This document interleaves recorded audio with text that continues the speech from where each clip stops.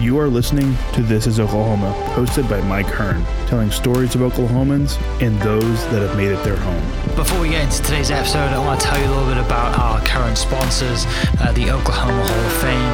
As you well know, if you've been following This is Oklahoma, they've been a huge part of this podcast. So this podcast is presented by the Oklahoma Hall of Fame, telling an Oklahoma story through its people since 1927. For more information on the Hall of Fame, go to www.oklahomahof.com and follow them on Instagram for daily updates at OklahomaHOF. Also, for the podcast, a new sponsor this year that's just come on board and super excited to announce RCB Bank. Since 1936, RCB Bank has offered progressive products and a friendly service. Come in today to find out more about their loan promotion on new, used, refinance cars, boats, campers, and ATVs. Visit RCB Bank to learn more. RCB Bank, that's my bank. With approved credit, restrictions apply. Now, let's get into today's episode.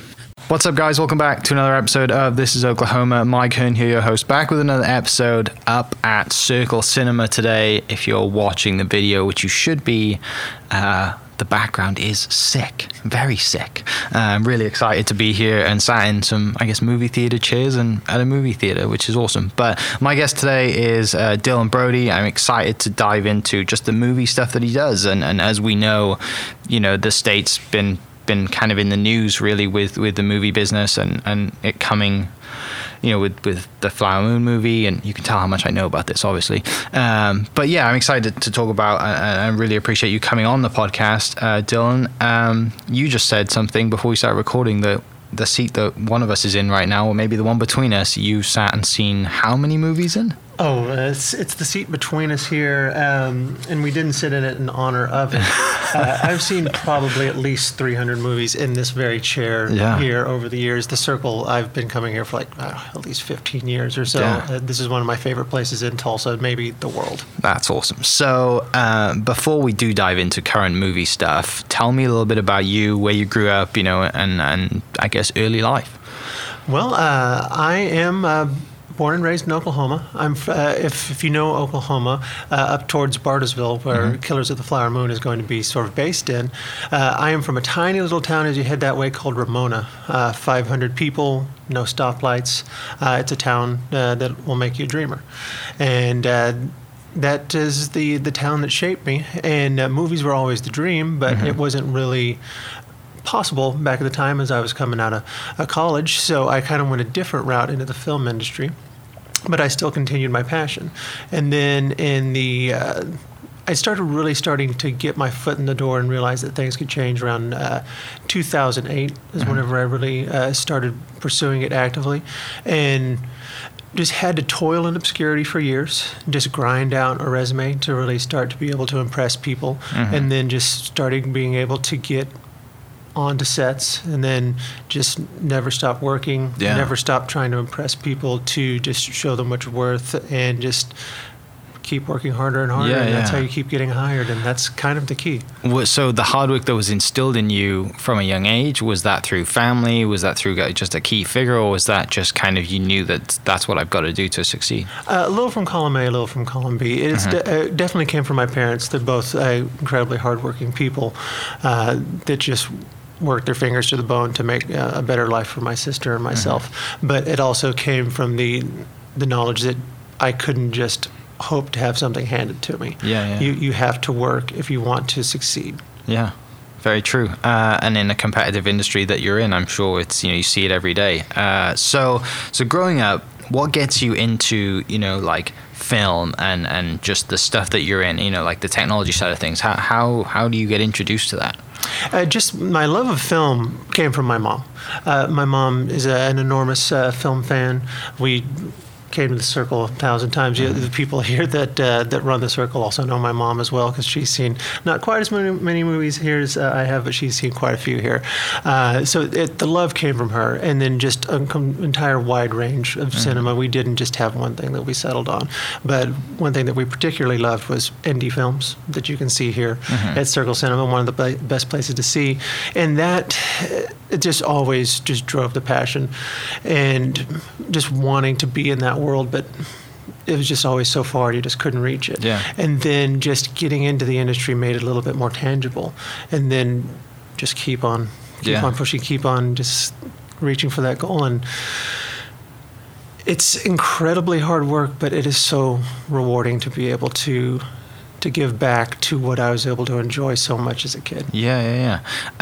Did you start kind of making home movies as a kid and get in that way? And like, what are you doing in high school and then I guess into college as well? Actually, no, I didn't really have any of the technology available to me back as in my youth to do that. It was more dreams, honestly. I was, believe it or not, a computer science major back in the day. So I had a little bit of an animation background, and I thought that is where I would be able to tell my stories. But as the sort of the DSLR revolution started to happen, I realized like, oh, I don't have to wait hours and hours for a single frame to render. I can do this myself. And then working with a couple of my friends, we had DSLR, a little bit of lights. We were able to start kind of grinding out our way in the documentary world.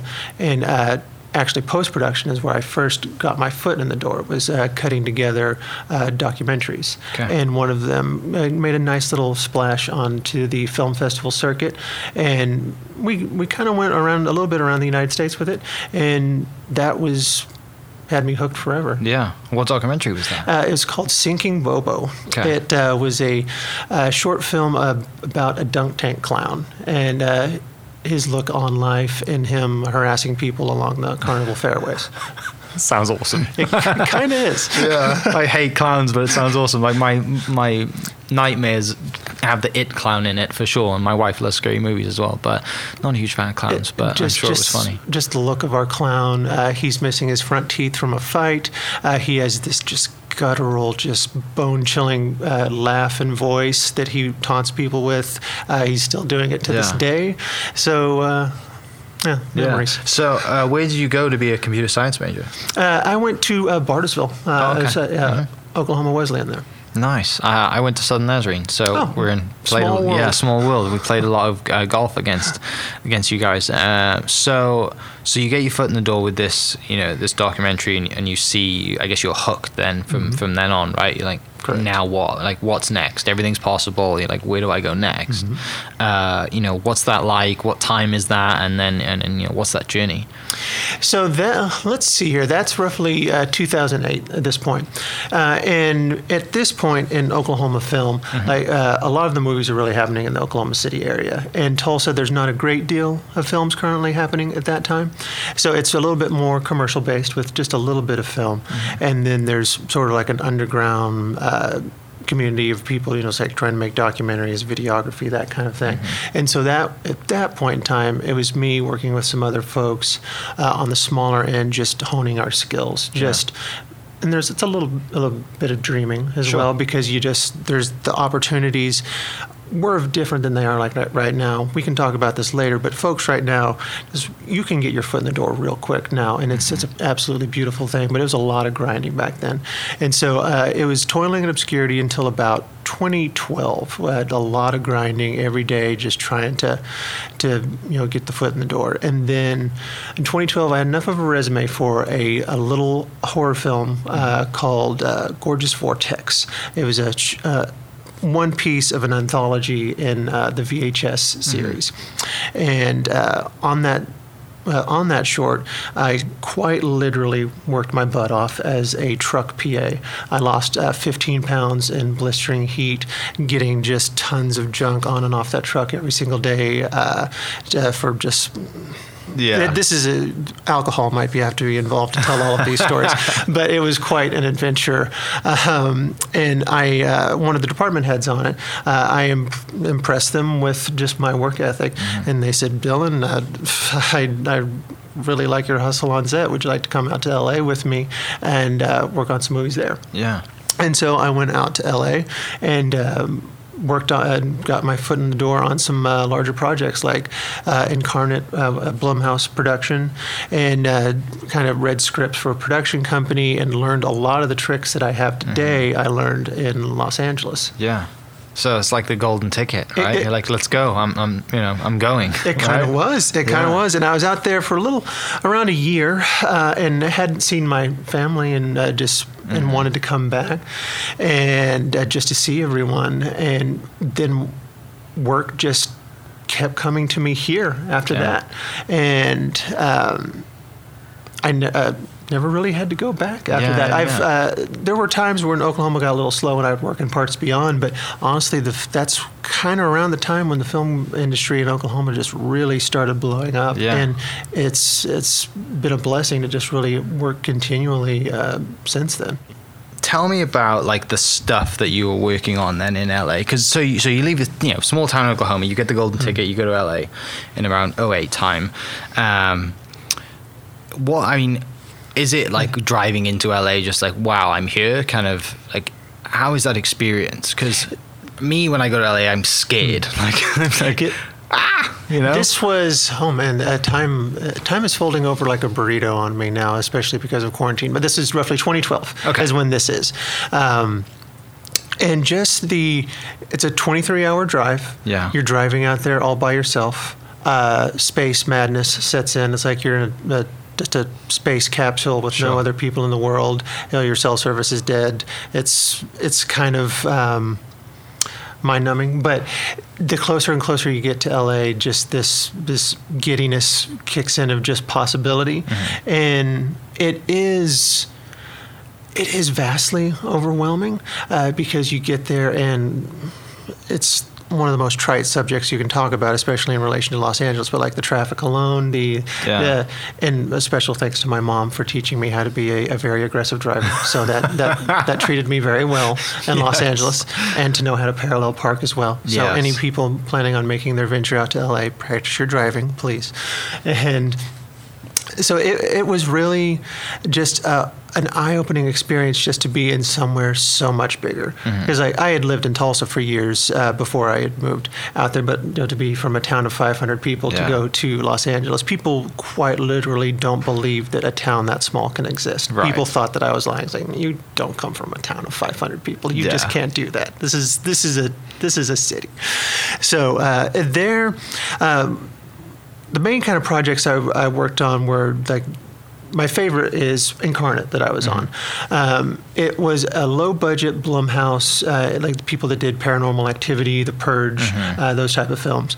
It was just a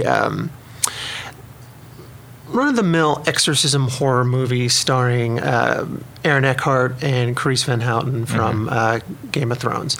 And it was just really eye-opening to see how a big movie set worked, and then just to see all the moving parts. And as I've matured in my career, I realized it was an absolutely tiny movie set in terms of budget. Right. It was roughly, I think it was almost not even $5 million. Yeah, but compared to what you've come from, it was huge. Exactly. Yeah. And then like Flower Moon, you're going to have like a roughly $200 million movie here. So it was very small on the chain, but there it just seemed like I was working on King Kong or something. Yeah. And so I just devoured every single second of it. It didn't matter what department I was watching do something. Yeah. I was just trying to learn every lesson and just creep on the walkie-talkie every single moment of the day and just see what I could learn. And that's just where I knew my passion was reinforced, and everything that just didn't seem attainable for so long whenever I was growing up was finally becoming something that I could achieve. Yeah. And that also instilled in me the will to just keep working harder. Sure. Because there are people, and this is something that I tell production assistants that are coming up in the world. There are people in this world that are going to be better connected than you. They're going to have a wonderful education background. They'll have money that they can fall back on, family money or whatever. They hit the lottery. There are going to be people. They're born and raised in LA. Exactly. Yeah. There are going to be people in this world that you feel like they're going to be able to outclass you at every turn. But the thing that will always be true is those people can never outwork you. Your work ethic can always be better than the person that you feel is so much better connected than you. And so that is what will keep getting you hired, is doing a good job and not being let's be honest. Don't be a terrible person. Yeah. Try to be kind. Try to be giving, but not to the point to where that will wear on you mentally. Because your mental health is important. Everyone listening. So, but it's your work ethic is going to be what keeps getting you hired. So at this point, when you're like, you're just soaking up everything that you see and departments that you're in, are you kind of figuring out what like avenue you want to go down, like what niche you want to go down, and see this is what I want to do, this is definitely what I don't want to do? Like, absolutely. And that is something that I definitely want to reinforce to up and coming filmmakers here is Oklahoma is a lot different than a larger market, very saturated market like New York, Los Angeles, Georgia. If in Los Angeles, I was a production assistant / the assistant of my mentor, and I was able to see all the different departments at play. But generally in Los Angeles, a lot of people fall into this trap where it's just like, I got hired to do this one thing once, so this is what I'm going to be forever. It's like, I got to be a grip once, the people that help set up the lighting. So I'm a grip forever now because that's what I got hired to be.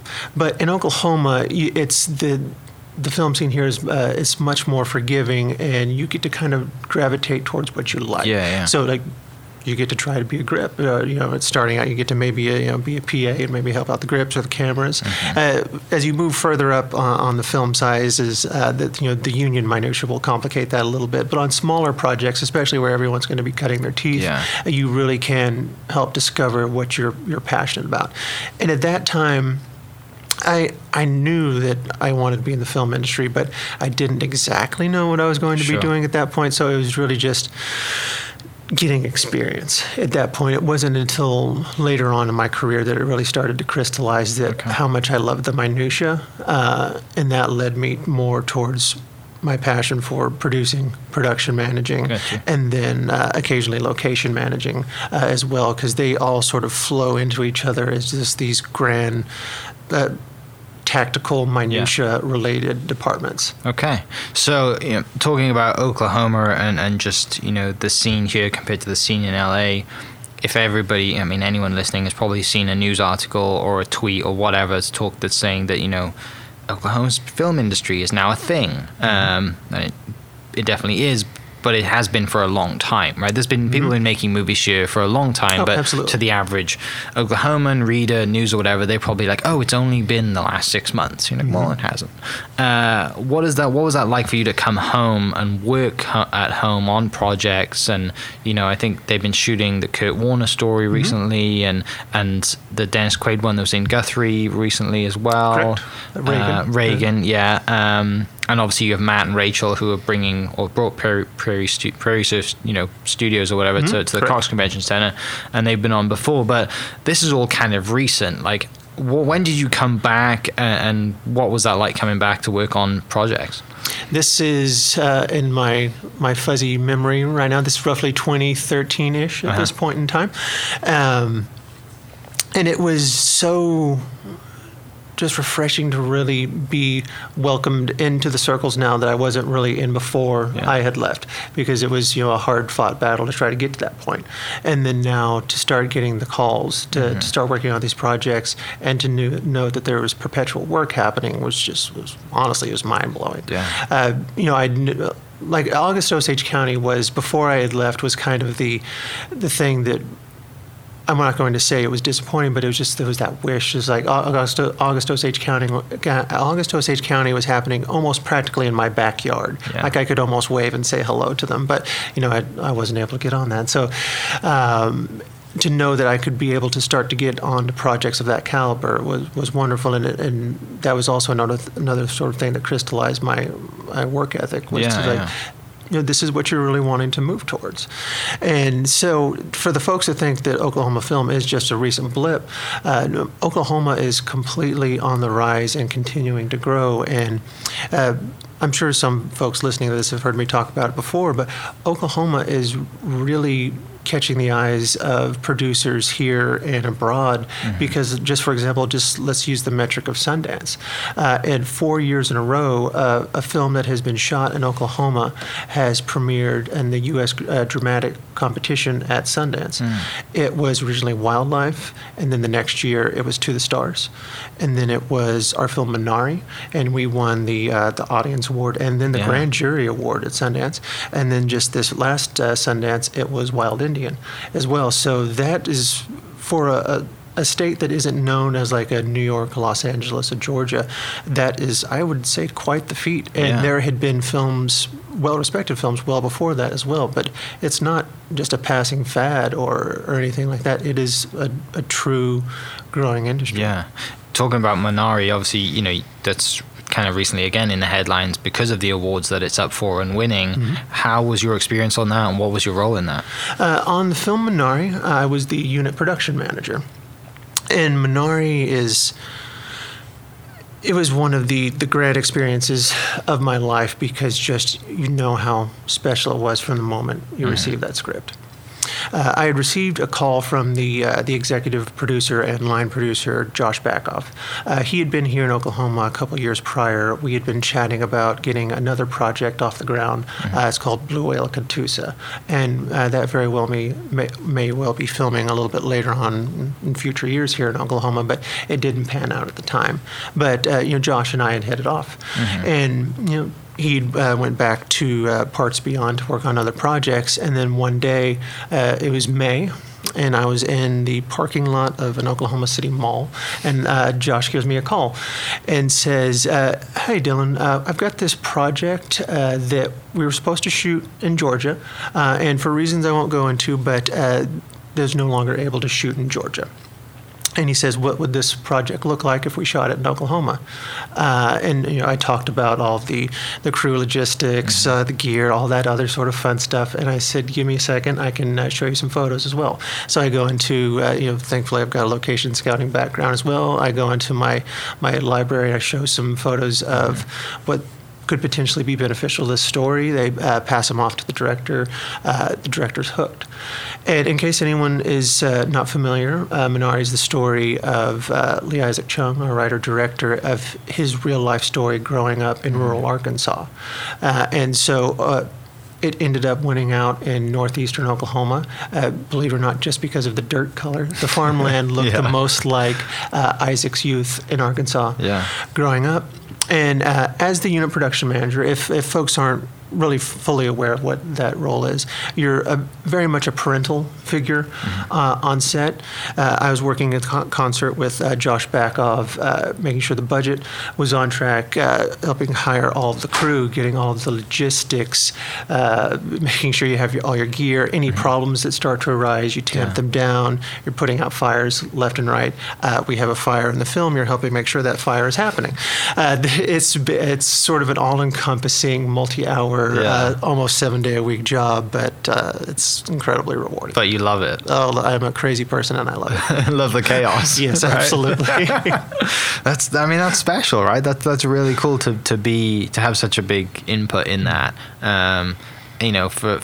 For okay, you're not going to be on the screen or whatever, but it doesn't matter. Your name's still in the credits, and your impact in that movie. And more importantly, the people who are involved in the movie know, but maybe without you, it wouldn't have gone the way it did, which is a nice thing to have, right? And when you tell your parents that, they probably feel really proud of you. Right? My mom cried when she saw my name in the credits, and that was a special moment.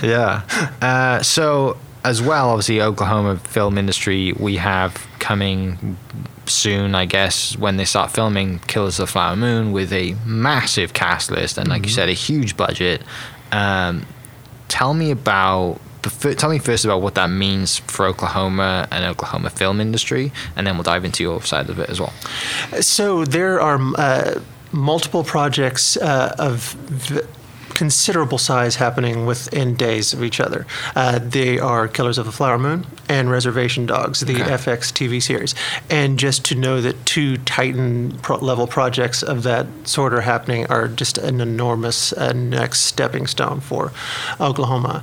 Killers of the Flower Moon is without a doubt the largest project that has graced Oklahoma and many of the surrounding states. This project of this size, scope, budget level just does not happen frequently. You're going to have to be in a much larger market for that. But if you have infinite Apple money, that's going to help. Of course. Let's be honest here.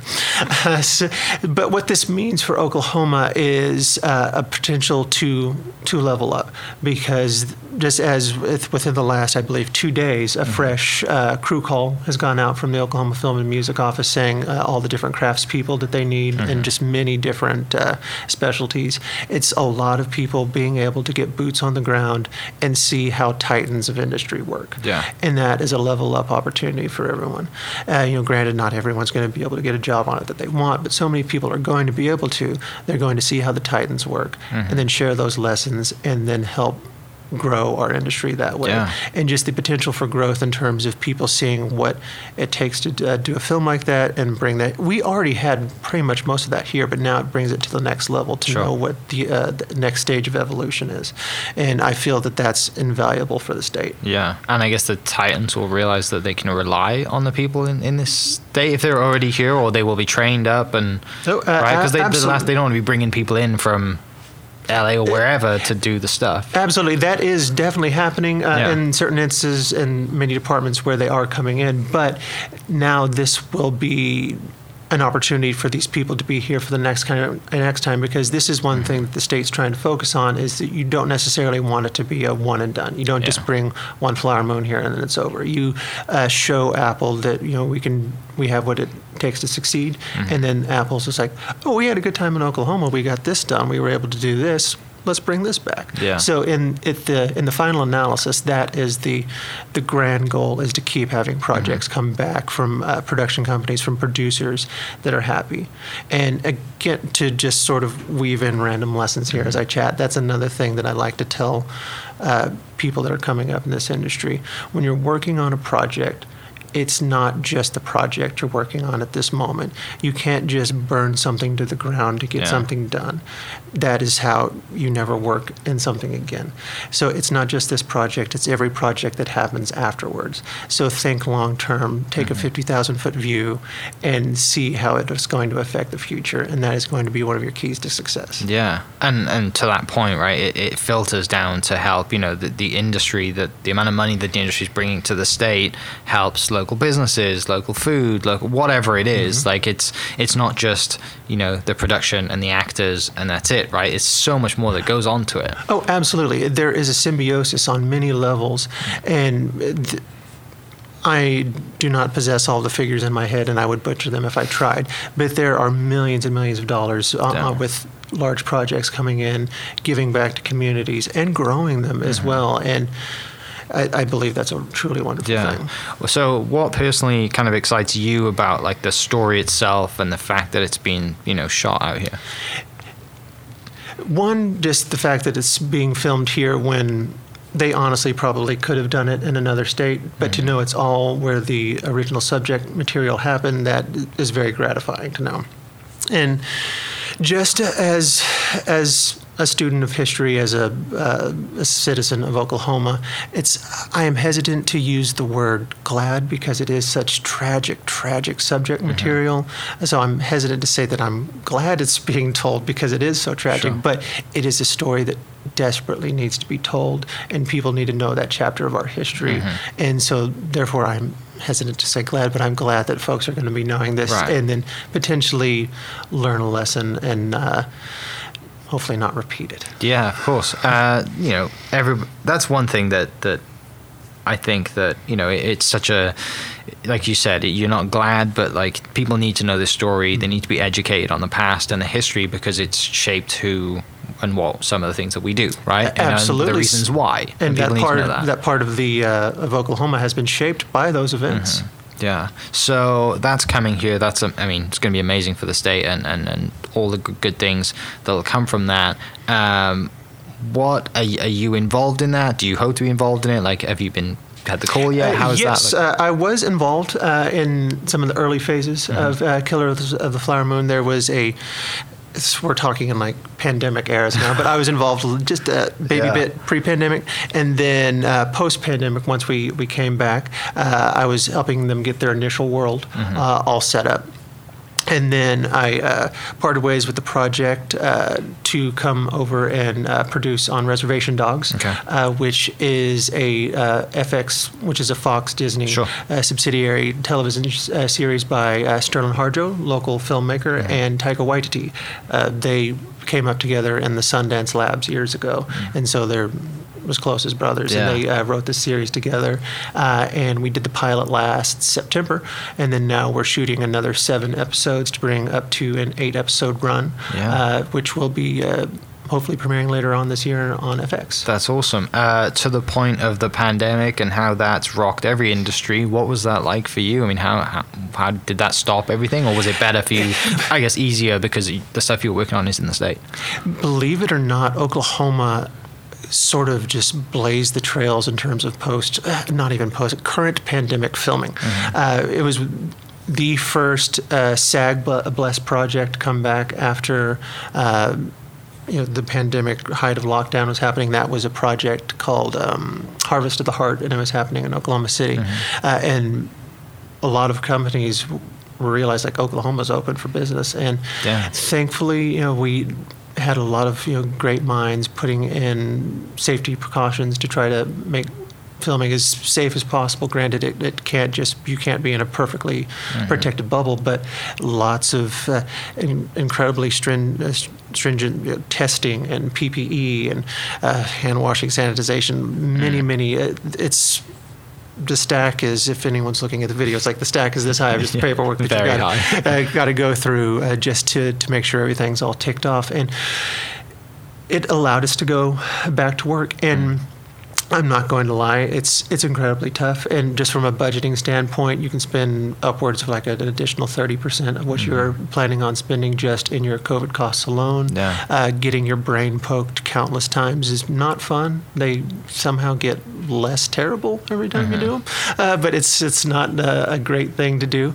But it keeps us all working. And let's be honest, it's a distraction from dreading the pandemic. But in this moment in time now, we are in phase 3 of vaccinations. Oklahoma Film Crew is considered an essential employee, which is phase 3. So if any folks listening don't realize at this moment in time, sign up, get your vaccine, you are eligible. And it's truly surreal to be excited about a vaccine, but I actually am just to have that peace of mind, knowing that you've fought so hard just to stay safe and to try to keep your people safe, keep your set safe. And then now that these vaccines are rolling out, well, you might not have 100% protection, just the level of protection that there is so invaluable as a safety precaution. And it's truly a good feeling, especially after an incredibly tough year. Right, because you get, if you're exposed to it, everyone's got a quarantine, or if one person's exposed to it, they might have lost their jobs and they're replaced by someone very easily. If they're on it's... And that's been the grand fear for all of us, is we have to keep ourselves safe, because what if we get it? We might not have a job when we come back. Because especially if it's a project that's moving fast and furious, who's to say that they don't just get someone else to replace you? So that has been one of the larger, other than making sure that my people, my crews, my family, everyone is safe. It was the fear, just like, oh no, what if I'm replaced? Which, I mean, in the movies industry is very easily done, I'm sure. Absolutely. Right? Okay, so I'm going to finish with 2 questions. One of them might be really hard. But first, if you could work on any movie that's been in the past, I mean, it could be 50, 40 years old, what would it have been and why? Oh, man. That's not the hard one. The next one's the hard one. That is a tough question. Okay. So it's probably going to be there's going to be a couple films, because I'm going to have a long career in this, using my time machine to go back and work on projects. One would be 2001: A Space Odyssey, Stanley Kubrick, just to see the pioneering technology at the time. Like, as an adult looking back in retrospect, like how they did things still blows my mind. I would have loved to have been there, been a fly on the wall, getting Kubrick, T or something, just to see how that was working. Another project that shaped my life incredibly was Star Wars. That was one of the projects that really made me dream. And if I've got a time machine, I'm working on projects, I want to go work on Empire Strikes Back. Let's be honest. Let's pick the one I want. So it would be then just to see again all of the pioneering adventures that were happening in that.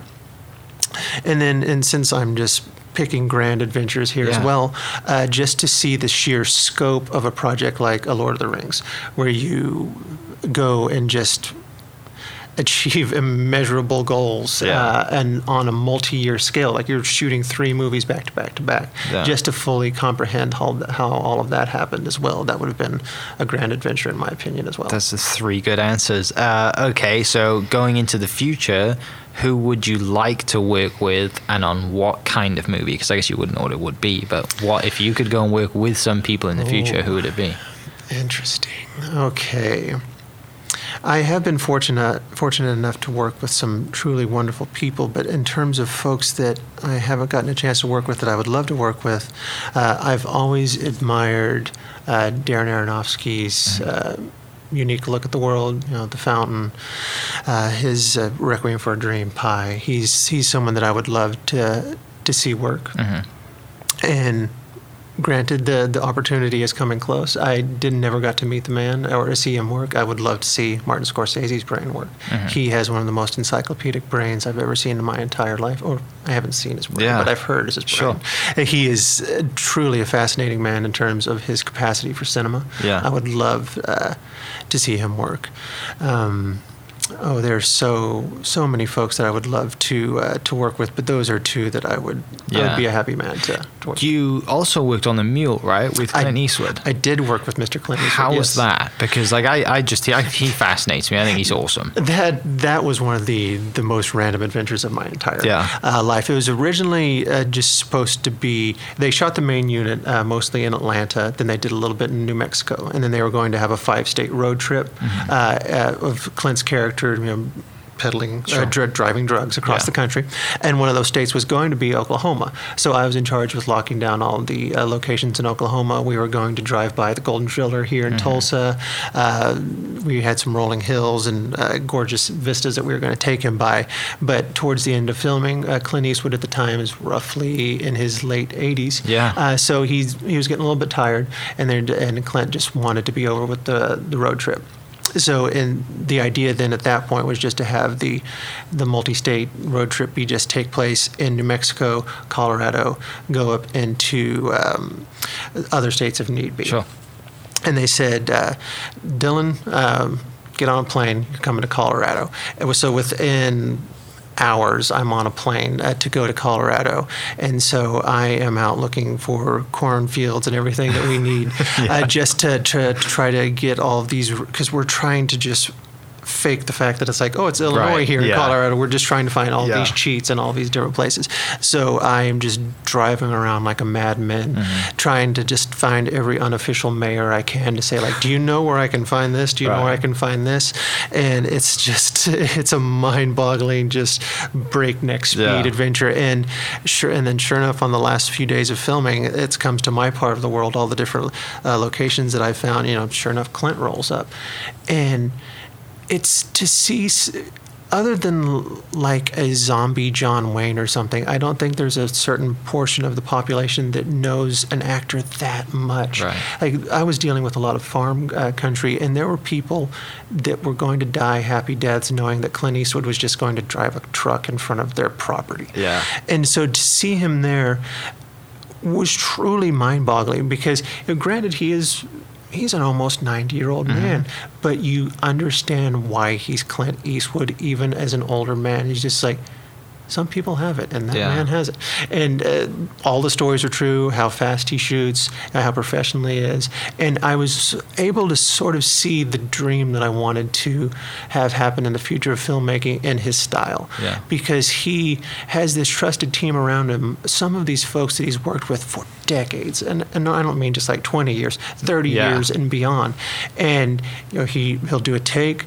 They'll sort of just have a quick little meeting of the minds, and everything is dispersed immediately. Everyone knows what they need to do, and if they didn't get it in one, which they get a lot, they get it in two, and the day just moves incredibly fast. And just to be able to work with a family that you just keep going back with and working with over and over and over again for decades, that's the dream to me. That's awesome.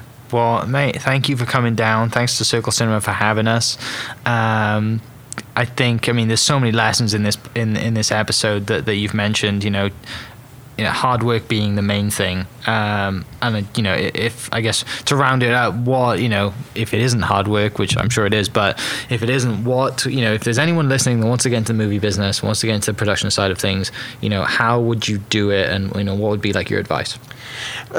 One of the great pieces of advice I would also have is connections. Mm-hmm. Granted, you're probably looking at this on social media. Send me a message. I will point you in the right direction.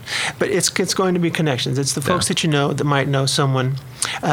Look at the rebate queue that's on the Film and Music Office website to see the projects that are going to be coming, and then ask your friends like, oh, do you know about, let's say Reservation Dogs? Do you know any way on that?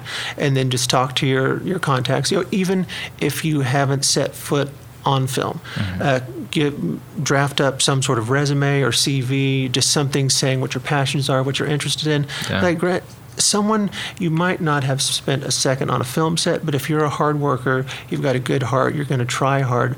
I would rather have you on my film set than someone that's just a curmudgeon and doesn't want to work and is just going to just drag their feet or sit down all day. So you might not have a lick of experience. Still, send me a resume. I'll try to get it in front of a department that's in need. And we'll try to move you up in the world that way. And it's going to be communication, it's going to be hard work, it's going to be passion, and that's what's going to move you up in the world. Awesome. Well, again, thanks for coming in. I really appreciate it. For everyone listening, I'll post the links to Dylan's stuff so you can go check him out and reach out to him if you want to. And we'll catch you next episode. Cheers. Thank you so much. This podcast is presented by the Oklahoma Hall of Fame, telling Oklahoma story through its people since 1927. For more information on the Hall of Fame, go to www.oklahomahof.com and follow them on Instagram for daily updates at oklahomahof. Also, huge shout out to RCB Bank for jumping on board to be a sponsor. RCB Bank's loan promotion is here for a limited time. Head into any of their 40 Oklahoma locations to get as low as 1.79 APR on your next car, boat, camper, or ATV. Apply online at rcbbank.com. RCB Bank, that's my bank. Rate and finance with approved credit. Restrictions apply. Member FDIC. Huge shout out to my sponsors. Thank you for listening. We'll catch you next episode. Cheers. Thank you for listening. We are inspired by those around us and hope that you are too. Make sure you subscribe to this podcast on your favorite podcast platform and leave us a review so we can keep telling your stories. For more great Oklahoma content, follow This Is Oklahoma on Facebook and Instagram.